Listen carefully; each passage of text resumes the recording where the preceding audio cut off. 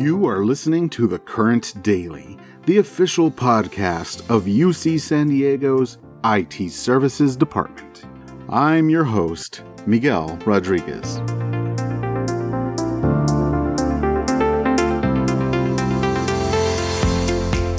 Today is Thursday, July 23rd, which means we are rounding the bend on our week, and there is no shortage of important dates to remember.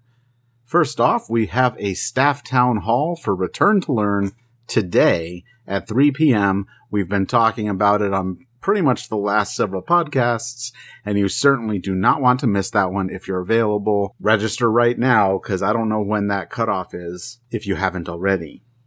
We also have that upcoming kickoff meeting for Toastmasters on July 28th at noon for all those who would like to advance their public speaking skills. And in case you were wondering, our next ITS All Hands meeting is just 4 weeks away, set for August 23rd, and I am sure that there will be lots of good information considering all that will be going into fall quarter, so be sure to save those dates. Now, let's get to it. We have a wonderful interview today. Angie Liu is joining the podcast, and she is chatting it up with Lovella Cacho to give an exciting sneak peek to the upcoming Yoda-inspired Lunch and Learn entitled, Awkward Speaking at You? Practice You Need.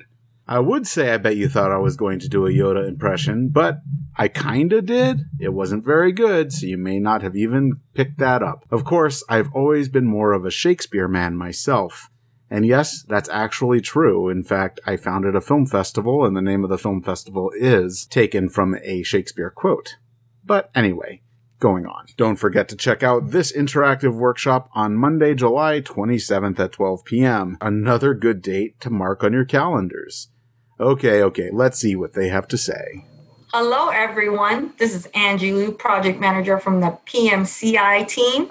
I'm here interviewing Lovella Cacho, the partnership and outreach manager from Qualcomm Institute at UC San Diego. I'm here to ask her some questions about the Lunch and Learn happening Monday, July 27th at 12 p.m. We'll start with Lovella. In your department, what kind of presentations do you give? Thank you for that question, Angie. I actually started out not giving any presentations. It wasn't required of my job. I was the executive assistant for the director of the Institute. But then as time went on and I proved myself with my ability to complete projects, to create a good rapport with people in other groups, they wanted me to speak more. And it wasn't until I had to coordinate a summer internship program that I had to speak in front of large audiences, and that this was probably about 200 students. And I have to tell you that I have crazy stage fright. And I knew I had to do something about it because I knew that more presentations would be down the line. I'd have to give tours to small groups. I'd have to present in front of executive committees, as well as those large audiences. So that's what I did. I did something about it, and I learned some tips and tricks to help me get over the stage fright, get over the nervousness, and have more professional presentations. So to answer your question, I present a lot of different types of presentations. Thank you, Lovella. That leads to our next question. What's the difference between a good and a bad presentation? That is probably the critical question here. I think we all know what the difference between a good and bad presentation feels like. One will leave you bored to tears. You'll stop listening. Your mind will go elsewhere. Maybe you'll doodle, and you'll leave from that presentation thinking, what the heck did I come here for? What did I learn? The best presentations are the ones I like to think like a good ride at an amusement park. They take you on a journey. They take you on some really straight, smooth paths, and then you're climbing up to some kind of critical message, and then you have this really nice conclusion at the end of the ride, and you're left with this good feeling of, I actually am going to come away from this presentation with some knowledge or some inspiration or whatever it may be that you expected. You come away feeling not only that you got what you expected, but more.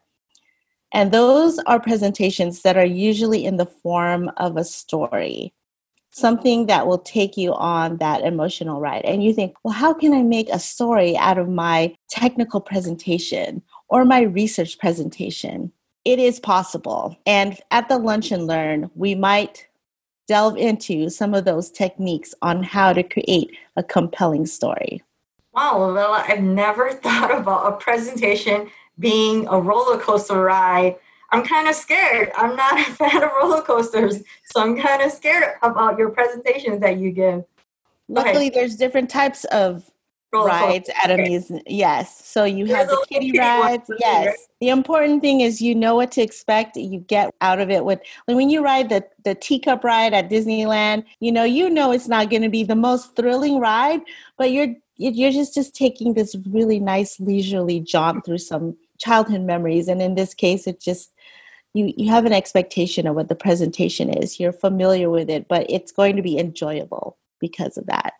I appreciate that. Our last question, bringing us all back to the Lunch and Learn. Why are you and David Carlos doing the Lunch and Learn on Monday for our ITS team? So I know that David has his reasons for doing a Lunch and Learn, and I think, Angie, you and I understand the importance of effective presentations. I see it in my day-to-day work, working with undergraduates and colleagues of mine who do presentations. People need to learn how to represent themselves effectively in any situation, and that doesn't exclude the one-on-one interactions that you have with your colleagues. Those in and of itself are like mini presentations.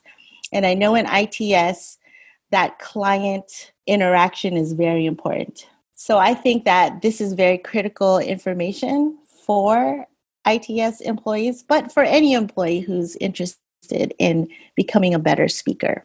Well, thank you so much, Lovella. I appreciate you taking your time to answer these questions and to actually promote next week's Lunch and Learn. It's great timing for this Lunch and Learn, especially since we are all remote and giving presentations via Zoom is a lot harder than most people think. So I appreciate it again. For everybody else, the time Lunch and Learn is 12 p.m. The date is July 27th on Monday. Thanks. Thank you so much for having me. I sure hope you're enjoying this podcast. Remember to let your fellow IT services staff members know that this podcast exists. Get everyone to subscribe on iTunes, Stitcher, or wherever you can get your podcasts. This podcast is a collaborative effort, and we want to hear from you. If you have any ideas for podcasts or topics, send them to me at its-podcast@ucsd.edu. That's it for today. Keep an ear out for the next episode of The Current Daily.